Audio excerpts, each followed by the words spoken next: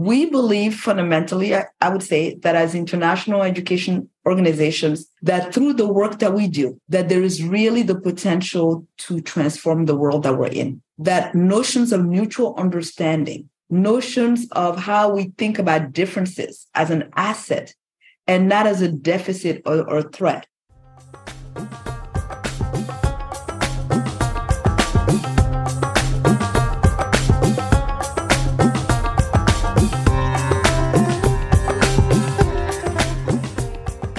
Hey, Girish, it's great to see you again. Another episode of Destiny Benders. Really excited to introduce this one today. But first, let's talk about you. I hear you're off to India next week again with Gen Next. What are you going to do? Another trip, leading another undergrad recruitment trip for a couple of weeks in North India. I've lost count of how many trips I've led, but I think it's like almost 50 or maybe slightly over 50 now. So really?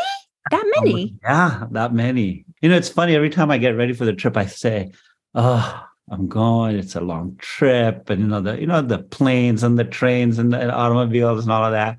But I get there, it is so much fun just seeing the students and all the food. You know, I love to eat, so yeah, I'm looking. I see your pictures, your food shots on Facebook. Definitely. And how was Pi Live? Didn't you just wrap that up? We did. This week we had the Pi Live Europe on Tuesday and Wednesday in London, and it was great. It was a success by all accounts. We were happy with it as the Pi people, and I think all the attendees and delegates and sponsors and exhibitors also had a great time and felt like it was really good sessions, and lots of good networking. But it's tiring. I feel exhausted now because you're on your feet for like 12 hours a day. So I'm pooped. You should do it on the 14th of March every year. What? Pi Day. What? Pi Day? Oh, man, that's such a good idea. Tell Amy to move it to the 14th of March every day on Pi Day, Pi Live, UK. But anyway, I'm really excited for the guest today. But this is going to be our last episode before spring break, right? So this is the 20th episode of season 2. We're going to take a break after this for a couple of weeks because I'm traveling, you're traveling, and we'll come back at the end of April. And our guest today is Fanta Aw. She is our new executive director and CEO of NAFSA. So she's an amazing woman. I've known her for a dozen years. Just great energy. So I'm really looking forward to it. Have you met her? Probably not. I have not. I certainly know who she is and have, read about her, but I don't know her personally. So I'm looking forward to today's episode.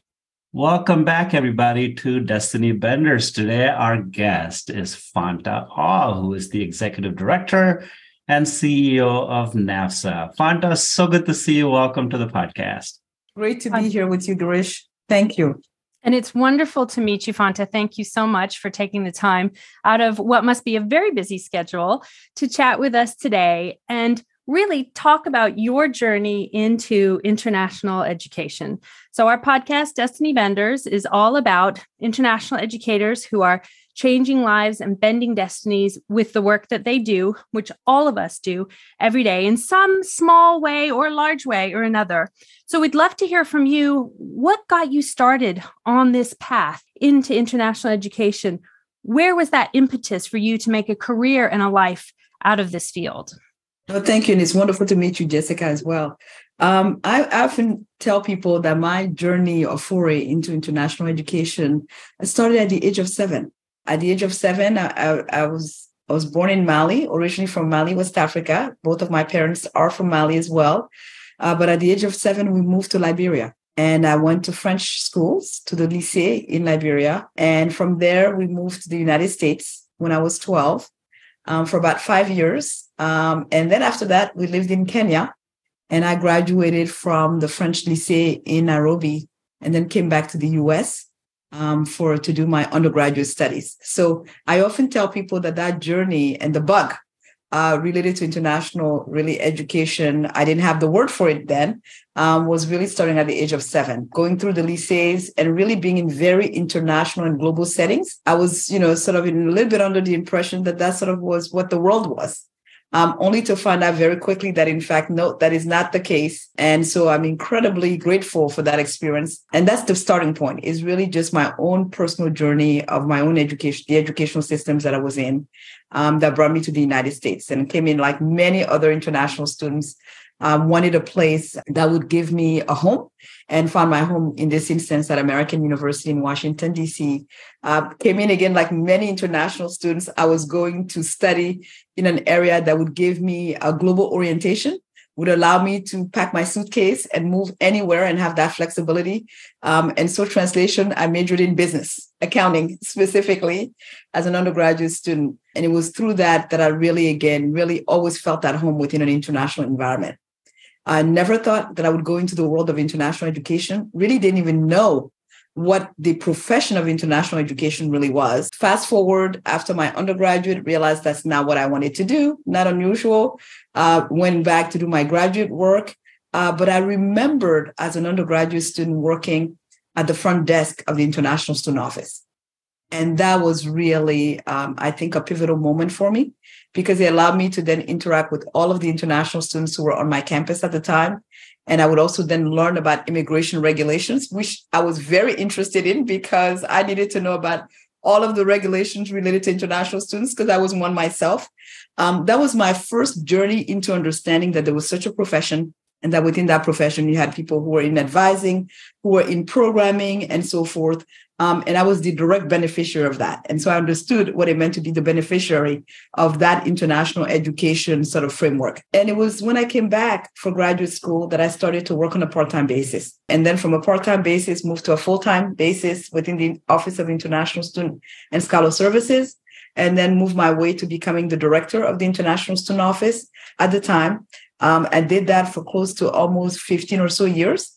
And in that process, move on to take on other roles within the university, and ended up spending 33 years of my professional life at American University. And it was through my work with the International Student and Scholar Services Office that I discovered NAFSA.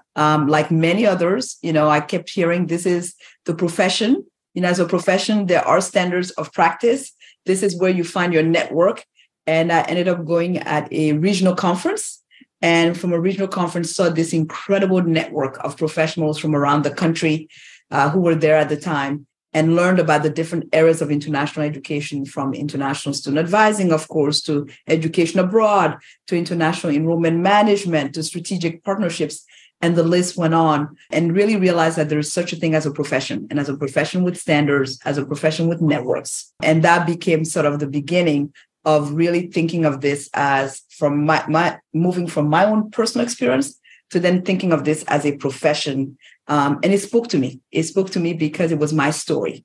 It spoke to me because there was a network of people who I could relate to. And it spoke to me also because I saw this as an opportunity to serve, as an opportunity to have small impacts in the ways that I could in the higher education sector. And so that's a little bit of sort of my journey to how I got to international education. It's been quite a journey, Fanta. And I mean, I've known you for a dozen years or so, and watching all the work you've done. And obviously, you're in such an amazing, important role at NAFSA right now. We'll get into that, but I still want to dig into a little bit about you. You said your journey started at 7, but as you were growing up, what were you thinking you wanted to be? I mean, who was Fanta back in those days? And you got to school, you're like, all right, I'm going to go into business, but clearly that's not what you wanted. But what was the driving force behind you moving to the US, going to college, what you're going to study, all of that?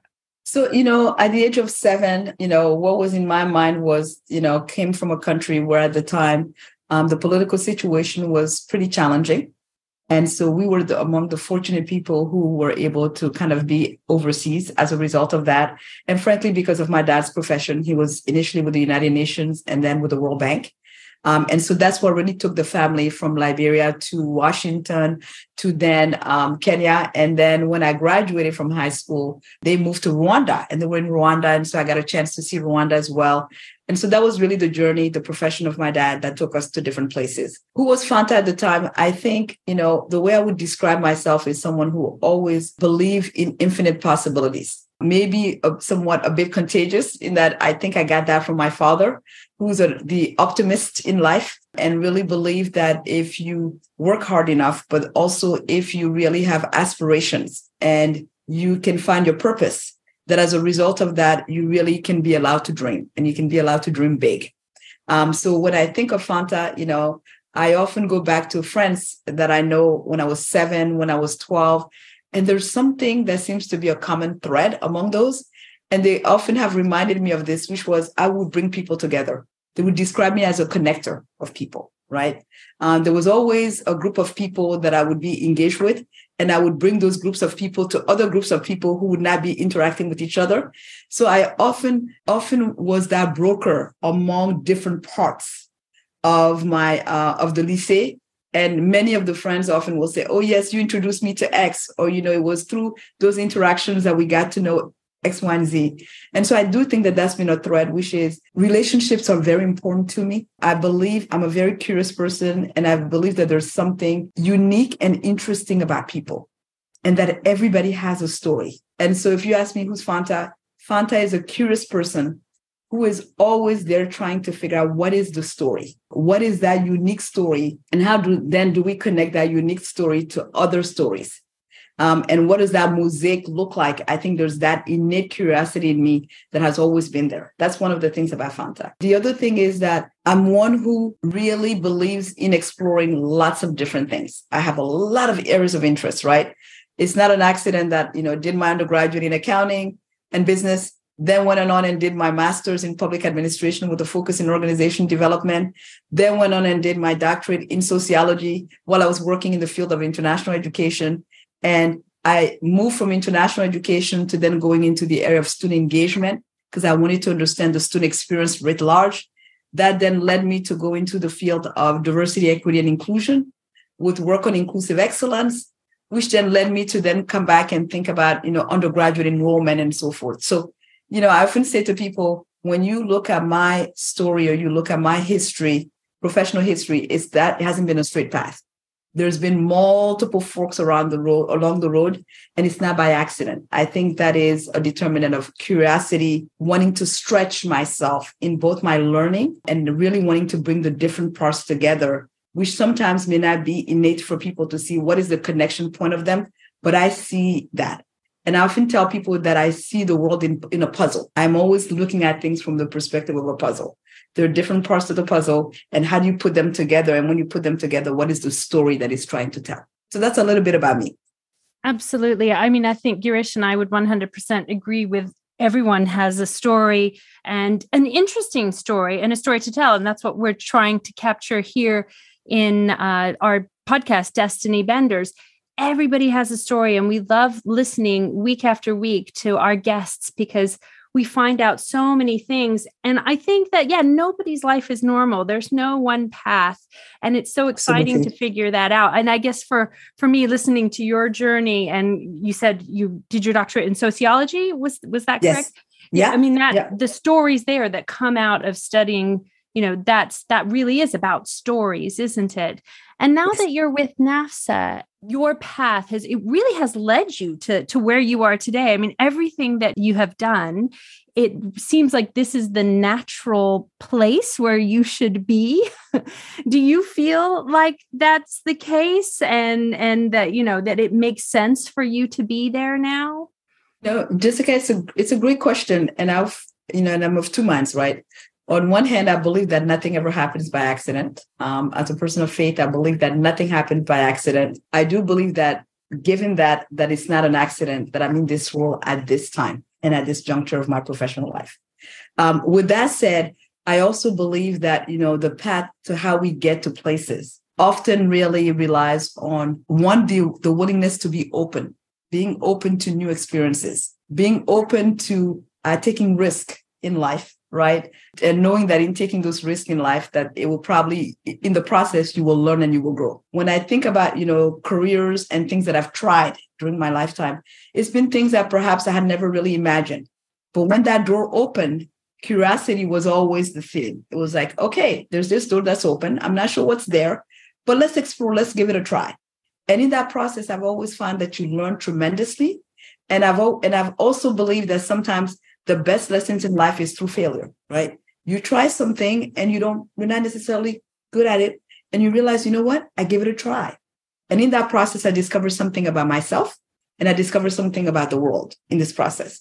So it is, to me, when I think about from that girl who was 7 years old to now this person who's in her mid-50s, and I think of that trajectory, in retrospect, yes, NAFSA very much fits within that. It is a natural part of the journey to now be at a place like NAFSA because it brings together all of my different worlds, right? It brings together all of my different worlds in a way that, again, puts together that mosaic that I keep talking about. And so, but I also think there's a reason why I'm here now in this specific moment, post-pandemic, with a world that is changing, a field that is changing tremendously. And we as individuals and as the collective profession is changing a lot, right?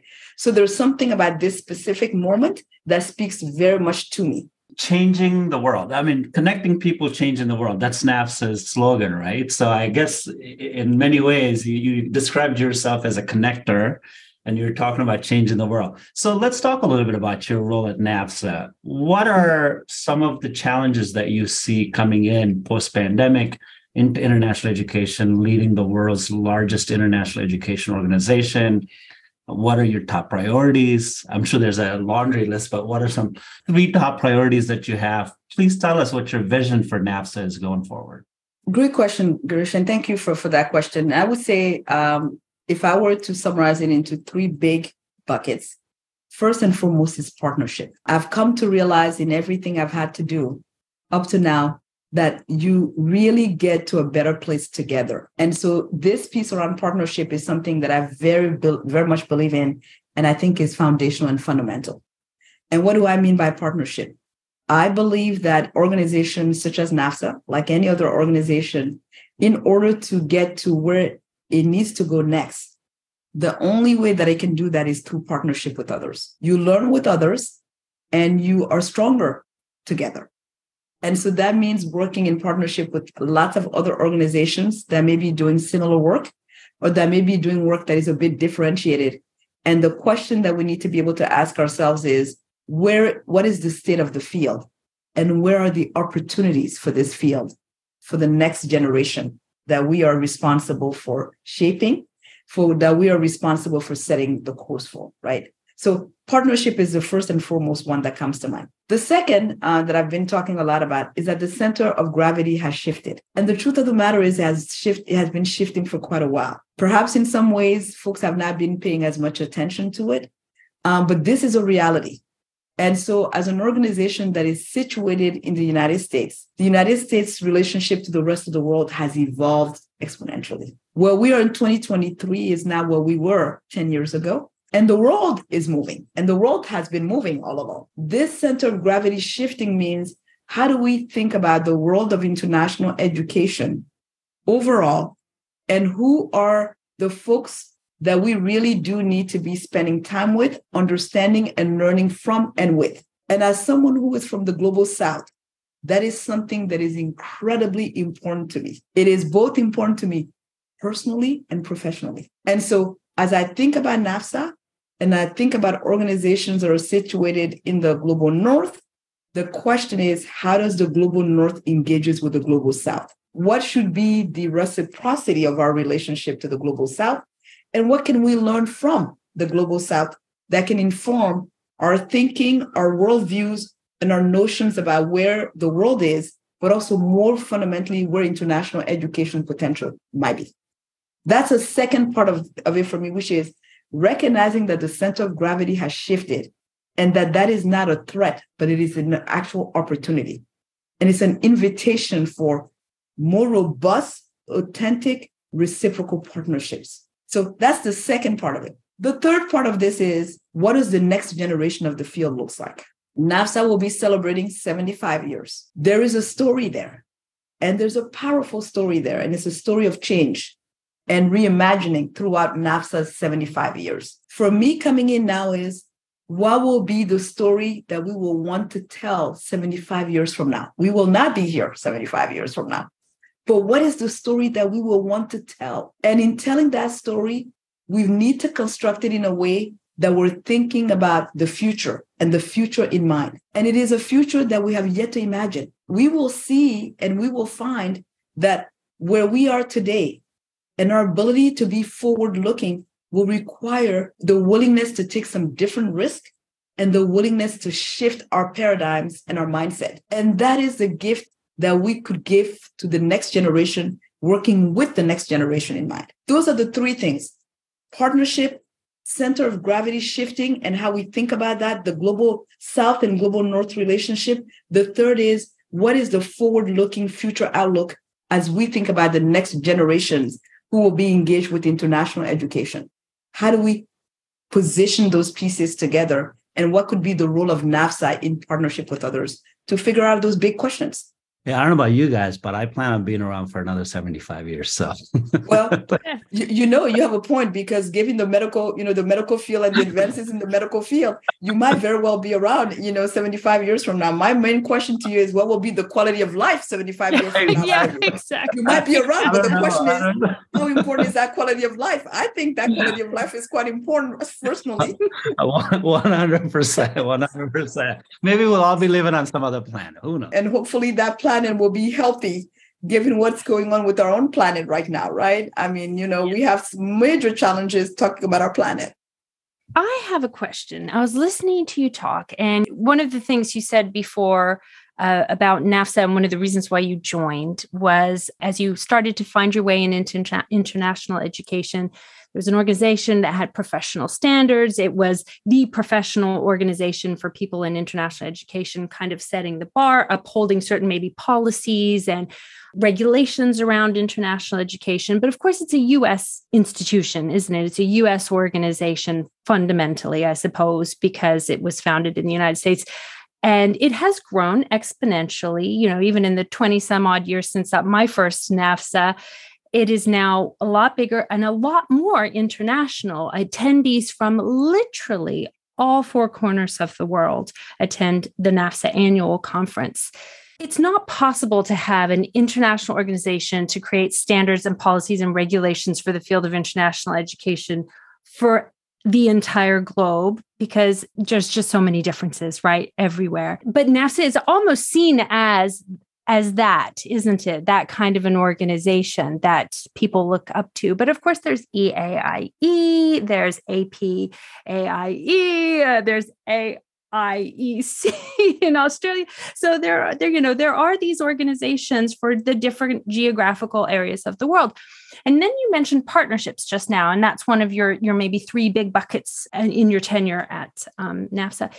Is there thinking to join up these various international education professional organizations that are essentially, have very similar goals and missions and visions, but working in disparate parts of the world, quite rightly? Is that even possible? I mean, I don't even know if I'm not suggesting it is, but what is your thinking on that? Jessica, I think it's a fair question, and I'm sure it's a question that has come up in lots of different settings.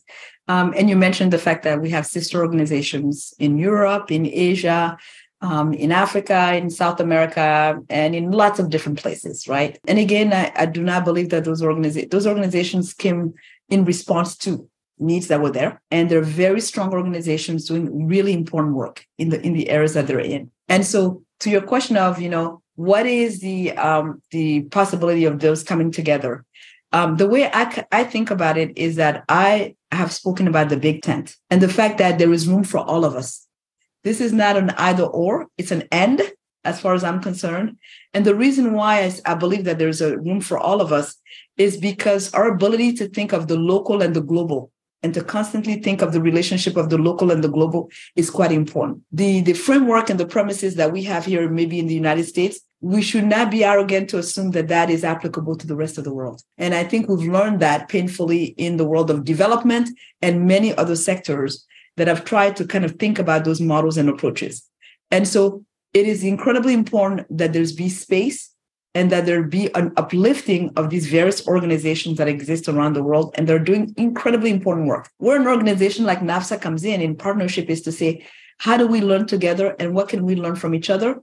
And where can we partner in ways that are intentional and strategic, where we have common interest? And that common interest is on multiple levels. We believe fundamentally, I would say, that as international education organizations, that through the work that we do, that there is really the potential to transform the world that we're in. That notions of mutual understanding, notions of how we think about differences as an asset and not as a deficit or threat, that the role of peace in global engagement are things that are absolutely necessary. And human security is necessary wherever you are in the world. And that education plays a fundamental role. And we would go even further in saying that international education plays a critical role. Borders are porous today. The notion that you can live in one place and that you're therefore sheltered from the rest of the world is simply not the case. Technology has shown that. Technology has connected us in ways that were unimaginable decades ago.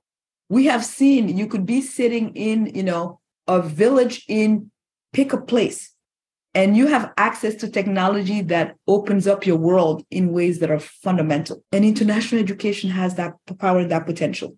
So for NAFSA, the goal is not, and again, coming from the Global South, I'm very aware and very mindful of colonization and what that has done. And so I believe that the roles of organizations is to understand where can we be of service and where can we be of service for the greater good. And in this instance, it is to be in partnership with and not necessarily to usurp other people's, sort of work that's happening. So is there a role for each one of these? Absolutely. Have we been partnering before coming into this role? When I was president of NAFSA, that was one of my primary mandate, was I needed to forge relationship of trust, respect, and reciprocity with my sister organizations' leadership in different parts of the world. We would talk about our common goals, our common aspirations. We would also talk about the things where we fundamentally had very different challenges. And those challenges look different, but we also can learn from each other. And that is the opportunity that it affords us. And you're correct. NAFSA, we're based in the United States, but in our conferences and even our membership, it is incredibly diverse. It is not only US folks who are part of our members or who come to our conferences, they're from all around the world. But also in coming from all around the world, they're coming from around the world not only to meet their colleagues in the United States, but to meet their colleagues all over the world. That is the power of the global network. And if we can provide that platform, that's incredibly important. But we should not misconstrue that platform as this is where everything happens. It is not the center of it, right? We are a facilitator of it. We're a convener of it, but we are not the center of it. And I think there's something to be said about the importance of that because it's people-to-people connection that works. And organizations happen to be the structure that allows us to do that. Thank you, Fanta. I mean, I, for one, am really excited that those are your top priorities. So I want to ask you a couple more questions about that. So we talked about partnerships and you talked about the Global South and the shifting of the center of gravity. And I have a couple of questions, so it's going to be a long one. About partnerships, yeah, there are these usual suspects, right? API, EAIE, and all the alphabet soups around the world. But who are those people, organizations who are outside of that tent, or maybe not even in the same ballpark? How do we bring them into the tent? Because I believe investing in international education is beneficial for everybody, right? Not necessarily just for universities, not just for international education organizations or service providers like Gen Next Education, but it's important for a lot of different constituents. So what is NAFSA going to do? What is your effort going to be to try to bring some of these other unusual suspects into the tent, one? And then you talk about Global South and engaging. From my perspective, I've been at NAFSA for several years now, and people that I speak to that are not in the US, particularly from the Global South, even though we like to think of NAFSA as an international education organization based in the US, there's still a perception out there that NAFSA is a US organization just doing stuff globally. So we got to change that perspective. So I think you have a tall order here to try to do some of that. Talking about access, talking about availability. When I think about it, coming to a NAFSA conference, which is an exciting platform, I wait for it every year. As a matter of fact, Jessica and I met at a coffee shop at NAFSA for the first time ever. There's so many other issues around access and networking and professional development for all those people around the world who are maybe not as resourced to be able to participate in what NAFSA has to offer. And it does offer a lot. How are you going to fix that? So I think those are really important questions. And I think about this all the time. And I would say two things about the tent. going back to this notion of the big tent. When I think of partnership has to be beyond those who already believe fundamentally in the value of international education, right? It has to be beyond the sister organizations and associations. There are stakeholders who are doing work that I would qualify as very much international education. We just don't call it that because they would call it something else, but it's really very much that. And it's the business sector, right? The business entities are doing tremendous work. Technology organizations that are startups are doing tremendous work. Think about folks in the medical professions and what happens. Think about all these different sectors, Girish, and all of them are engaged in international education. In multiple ways, they're translating our work on an everyday basis, right? And the students that we're educating, guess what? We're educating these students, and we say that we want them to be global citizens. They're in all these different professions. We're not educating them to all be international educators, right? Because we understand and we realize we need to educate them for all parts of the workforce. So once we educate them, they too have become very much part of this big tent. And so when I think about that, one of the things that I'm particularly interested in is to bring to the table those who are not the usual suspect. We don't go further if we keep talking to ourselves. I believe that the way you go further is to invite others in. And to actually invite others who you may consider to be fundamentally different from you. And inviting them into sort of what at this big tent, you also come with a mindset of humility. And it is humility to accept the fact that we have something to learn from all of these areas. And they too may have something to learn from us. That big tent concept for me would be, for example, to say, hey, 33 years, I have worked with students from all around the world and the United States. They've gone on to do incredible things in different sectors. I want to have conversations with them and say, you know what? Whether you're recognizing or not, you're a beneficiary of the work of international education. How do you come together with us to promote this work that we've been talking about? And what is the translational nature of it for the work that you all are doing? Because that's where, for example, in a US-centered work that we are focused on in public policy, this is what will help us advance some of our public policy goals. When the business sector gets in there and talks about the impact of this work on the business sector for innovation, for research, for product development, for consumer, behaviors and so forth, there is more likely to be listening when there's many more of us than what may be seen as an echo chamber. So that's an example of the big tent and how I think about the big tent. And there are many things like this, that come up for me because again, I come from a non-conventional background. Did not start in international education, like I said, started in business, went into public administration, sociology, inclusive excellence. There's a reason why these different pieces came together, and they would normally not speak to international education, yet they can, and they must. And that's the work that is ahead as I think about the work that we can do. The other piece you talked about, which is around access and inclusion, that is a more nuanced part of the work, right? And it is true that issues of access are prevalent in everything that happens. It is not unique to the work that we do in international education. It's in every sector, right? Whether it's the business sector, whether it's the medical sector, the technology sector, the list goes on. It is continue to be a challenge of how do we increase opportunities for more people? And what would that look like? And what does it take to do that? And we are at a time where I think in order to do that, we need to be willing to try new and different things. NAFSA cannot be it all for everyone, nor should it try to be everything to everybody. What I think NAFSA can do is to do the things that it does incredibly well. And in doing them, asking ourselves the question, who is at the table? Who should be at the table? How do we bring them to the table? But also understanding that if we bring them to the table will need to change because access is not enough without inclusion. And inclusion is not an end into itself without understanding equity. And so there is that continuum there. And that is change management. That requires fundamental change management. It is not something that I'll be able to do in a day, a month, or even a year or so. However, if we do our work well, folks will see that there will be different people at the table. And that table, whether it's the conferences, and whether it's whatever work that we're doing. And that is not something that I can do alone. It is not something that NAFSA can do alone. NAFSA is a membership organization. The members have to be able to help drive that. And that's part of what will need to happen. And it may very well mean that in some cases, what we do is we help shore up entities in other parts of the world that can do the work better at a local level, for example, than we could, right? That may be what it takes.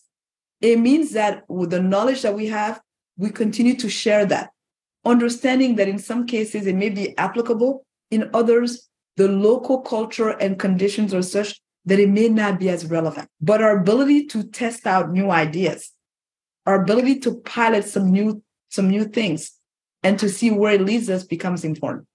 And this is where we need to rely on the brain trust of members and what I would call friends in different places to help us garner some of those ideas and for us to test out some of those ideas and to then determine what does success look like. So that's the part that excites me because there's a part of me that is very entrepreneurial in that way. And I think often, when we think of the work of international education, we think of it as some people who are not in our field will say it's touchy-feely.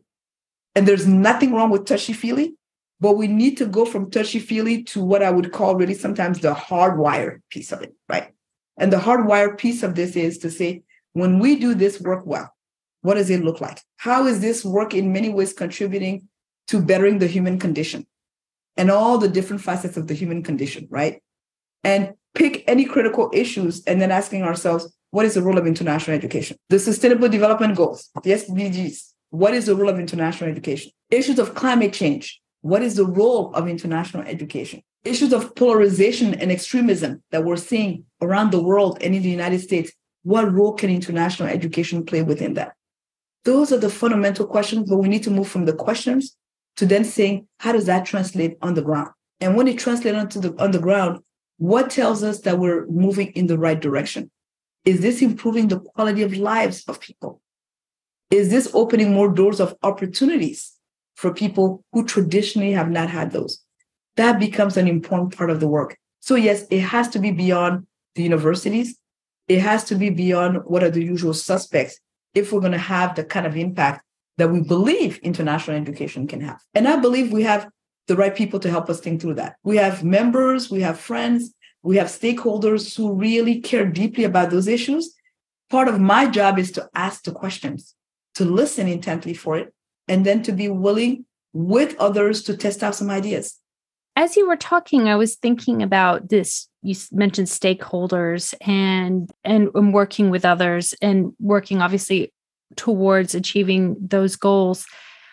To what degree? So NAFSA is a large organization in the US, but you have your regions. You mentioned your first, I think, interaction with NAFSA was your region. I used to be in Texas, so Region 3 was my region, was very involved down there. To what extent do you, as the hub in Washington, D.C., work? How closely do you work with those regions to or get the input, I guess the stakeholder input from the people in those regions who are active in NAFSA to come to brainstorm together to work towards ideas that can perhaps produce not necessarily solutions, but things that you can work towards to achieve, but looking at that larger picture that you just mentioned, climate change, how can international education play a role in that? All these different things. How can international education play a role in that?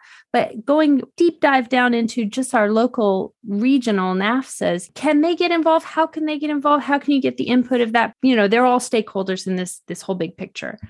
It's a great question. And Jessica, as someone who I often say, NAFSA, one of the things about NAFSA and NAFSA members that I've always been amazed by is the level of energy and commitment that people have. This is not for folks a profession, it's a calling. That's how I would say it. The passion that I see from NAFSAns is contagious. It really is. And it doesn't matter where you find yourself at any regional level or in any setting that you find yourself. And that's not accidental. And the reason I believe it's not accidental is because of the power of that network. And that network really does start at the local level. Most NAFSAns find out about NAFSA at the regional level first, and then make their way to the national. And that is incredibly important.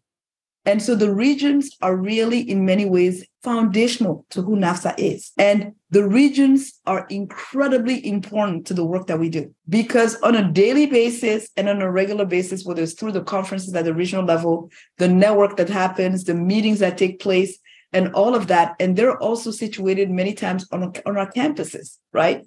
In this case, in the United States. So they have the pulse of what is going on in the field.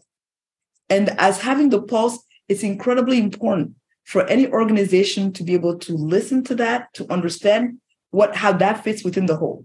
So to your question of how does NAFSA work with the regions? We work with the regions every day. There are teams here at NAFSA who are dedicated primarily to working with the regions. And so the partnership starts there. And there's something, again, about the local level and the importance of the local level and the authenticity of the local level that is key. As I think about this is not one where we sit here in Washington and we dream it up. This is one where you're getting the pulse of what's happening. You're getting the sense of what are the big issues that are going on, and that then translates into strategy. And even with your strategy, you're working with others on how you kind of get there. And so the regions are very important to that. And what often happens, it's also not an accident that a lot of the people start at the region, they're volunteering their time. Let's also not forget, these are volunteers.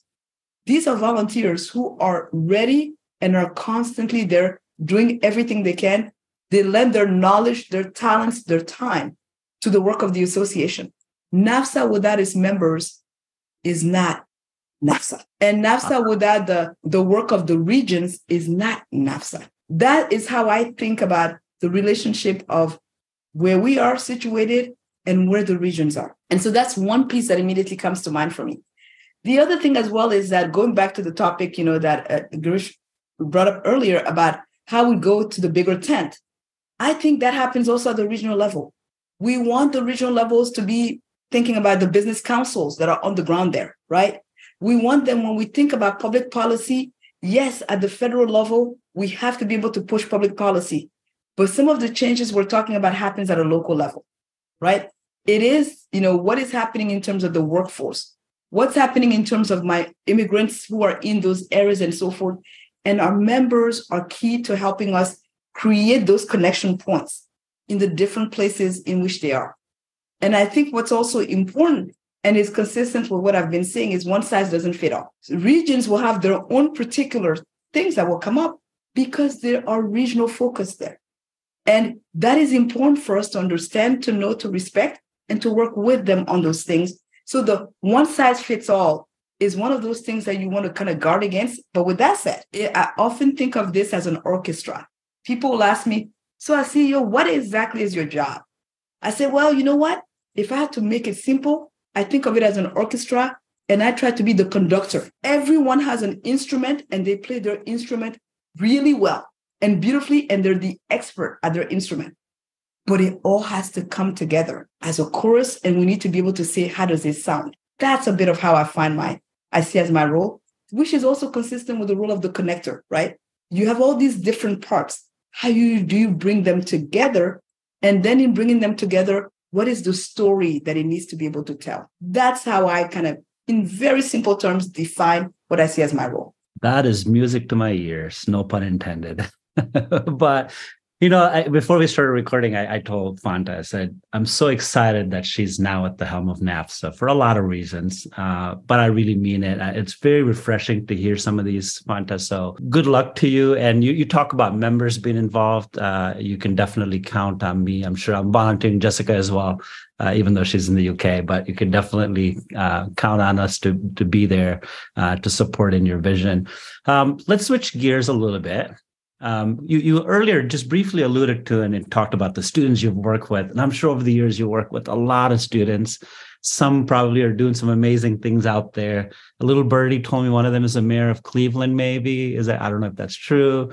So as you reflect back in those years of AAU and all the work you did, any fond memories, any really cool, important people that you worked with that you're going to go tap into now? Are we moving NAFSA conference next year to Cleveland? I mean, I don't know. I'm just asking. So it's a great question. I often say I've been incredibly fortunate to have found work that has been a great passion for me, and having done that for 33 years. And really, what kept me there for the time that it kept me there were the students. I often say, when I look at our students, when I look at these young people, it gives me so much hope. And there are many times when we talk about all of the things that are going wrong in our world. And all I need to do is literally, Girish, to walk on the quad at American University, and I look around and I'm like, here are all the things that are going right. Because I see these young people full of promise, but more than that, their idealism and the fact that they believe that they can do something about the issues is incredibly heartwarming to me. And it gives me really a lot of hope. And so as I think about that, all throughout my time at American, I've been fortunate to have encountered extraordinary students. Whether it's the student who came in at American as a first-generation student, maybe coming from, what they would say, Iowa, and they often would describe to me, I came from, farm country, et cetera, and so forth. I came to American University because I wanted to major in politics, and et cetera. And in the process, we'll start talking about, well, tell me about your dreams. Tell me about your hopes and aspirations. And in that process, begin to talk about the possibilities. And among those possibilities is the ability to go and study in a different parts of the world. And often we say to them, it will change your life. It will change your life in the sense that you realize that you're part of such a bigger ecosystem than you ever imagined. So when you ask me, what are some of the fun memories, whether it is the person who's the mayor of Cleveland now, one of the youngest mayor of Cleveland, or whether it is, the number of students who have been profiled as, youngest of, top 20 of 20 youngest, et cetera. There are many, many of them that I can recount. And for me to know that in their journey, I was able to be part of that journey. And whether it was to sit down with them and listen to what their hopes and dreams were, and in that process, plant a little seed, and to see them just take off. There is nothing more gratifying for an educator than that. Is when you see, I often say, your students do much better than you do. Yeah. That is the best testimonial to an educator, because ultimately we all, particularly I think for immigrants, we think about how in the work that we do, it is with the goal and the aspiration of creating a better future for those who come after us. Having seen that, I think becomes really important. And with the number of international students who, when my announcement came that I was head of NAFSA, I was hearing from students from around the world, folks who I knew 15, 20, 30 years ago, who each were telling me their story and their story with me as part of that. And some of which I hadn't remembered.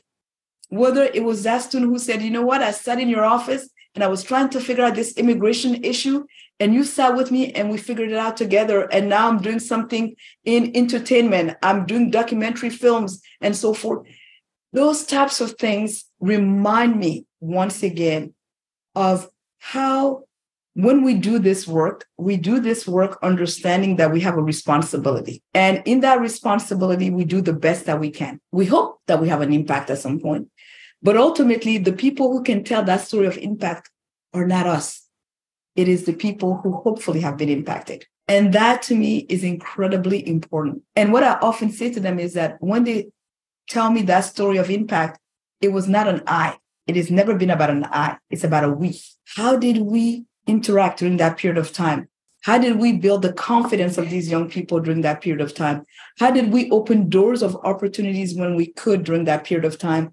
More importantly, how do they now, as a result of it, see the world, experience the world, be in the world? That, to me, it is the biggest gift that we can be given in the work that we do. I agree, but credit is where credit is due. You are a destiny bender. All these people that work in international education are, and you truly are one of them. So we're really, really excited to have you on the Destiny Bender podcast. As we wrap up, we'd like to end on a lighter note. We ask a couple of quick fire questions, so let's kind of quickly do that. What does Fanta do for fun? Oh, well, there are a couple of things. One is for fun, I love to walk. I'm a walker. So I love to walk. Doesn't sound like fun at all to me. To me, that's a lot of fun. It's a lot of fun. And part of it is also because in walking, particularly where I am now, when I walk, I discover something new every time. I pay attention to something new every time. And again, my curiosity peaks there. And that helps me to clear my brains. It helps me to kind of get to a different space in a different place. So there's something about that. Again, it wouldn't surprise you all as a typical global nomad. One of the things I love to do for fun is travel. I love to travel. I love to discover new places. I love to try different foods. I love to see the different colors, textures, architecture. I love texture of all kinds, right? So to me, travel is really one of the things that I love to do for fun. And then lastly, for fun, I love to read. I love to read. It takes you to a different place. It sparks your imagination in ways that are just very hard to describe. And no, I'm not on Kindle.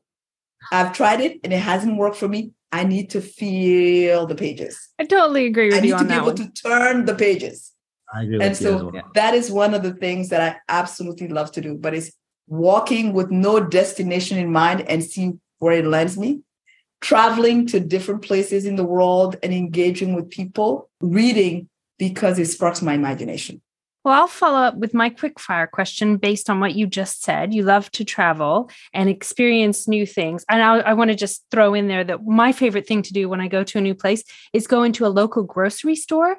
I love traveling and then just finding a grocery store and just looking up and down the aisles and seeing all the different things that I could do. What could I do with this and this and this? Absolutely. So, what's your favorite? Where do you love to travel? What's your favorite place to go to, or a favorite place? Maybe not necessarily one.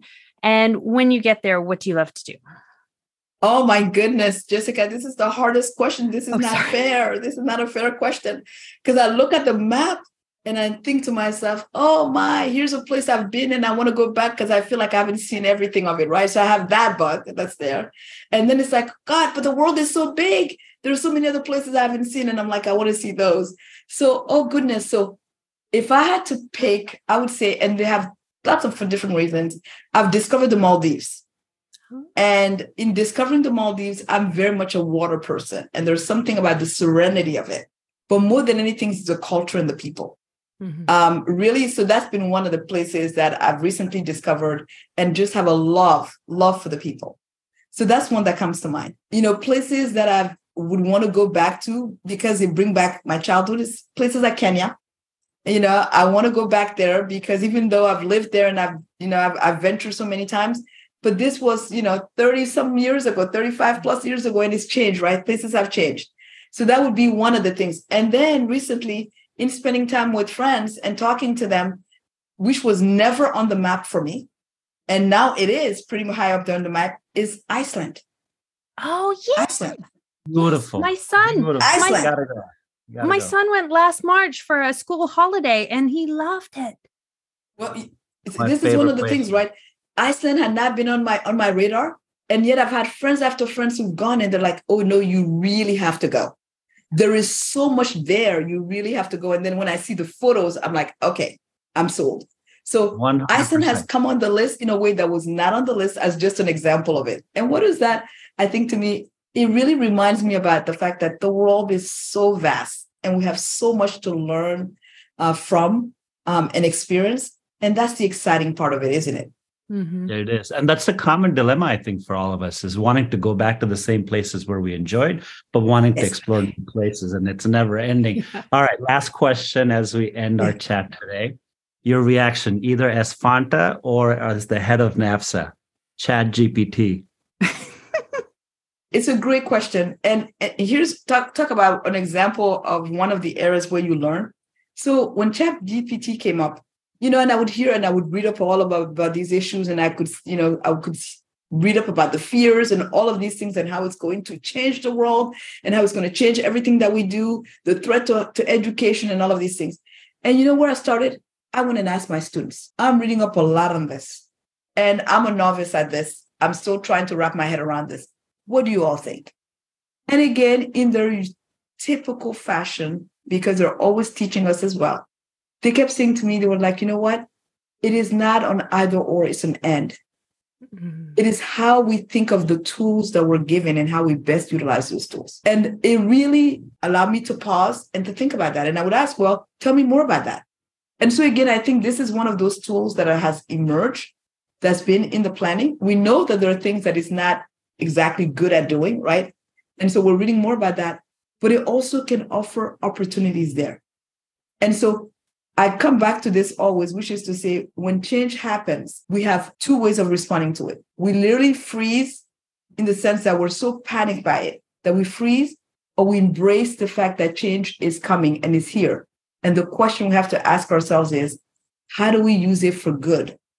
What might be the opportunities for that? And engage different stakeholders in helping us understand. There is not, I would say there's, this binary thinking of it must be really awful or it must be great, and the students were really able to speak beautifully to the nuances of it and the potential ways that it can help us. So I'm one who is not panicked about it. It is here, right? And so in being here, the question that I think that is ahead of us is knowing that this tool is going to be here and it's going to continue to evolve. How might we best use this to advance the work that we believe is fundamental?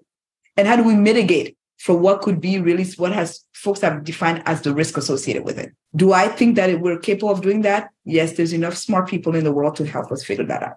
On that note, it has been a real pleasure to have you as our guest today, Fanta. Congratulations on your new role. Congrats to NAFSA on 75 years. Here's looking forward to the next 75. Thank you so much for your time today. Have a great weekend. And I look forward to seeing you in DC in May. And thank you to both of us for this conversation. I really appreciated having the opportunity to speak with you. And congratulations as well on getting to the number of episodes. And I really very much look forward to listening in and learning. Thank you.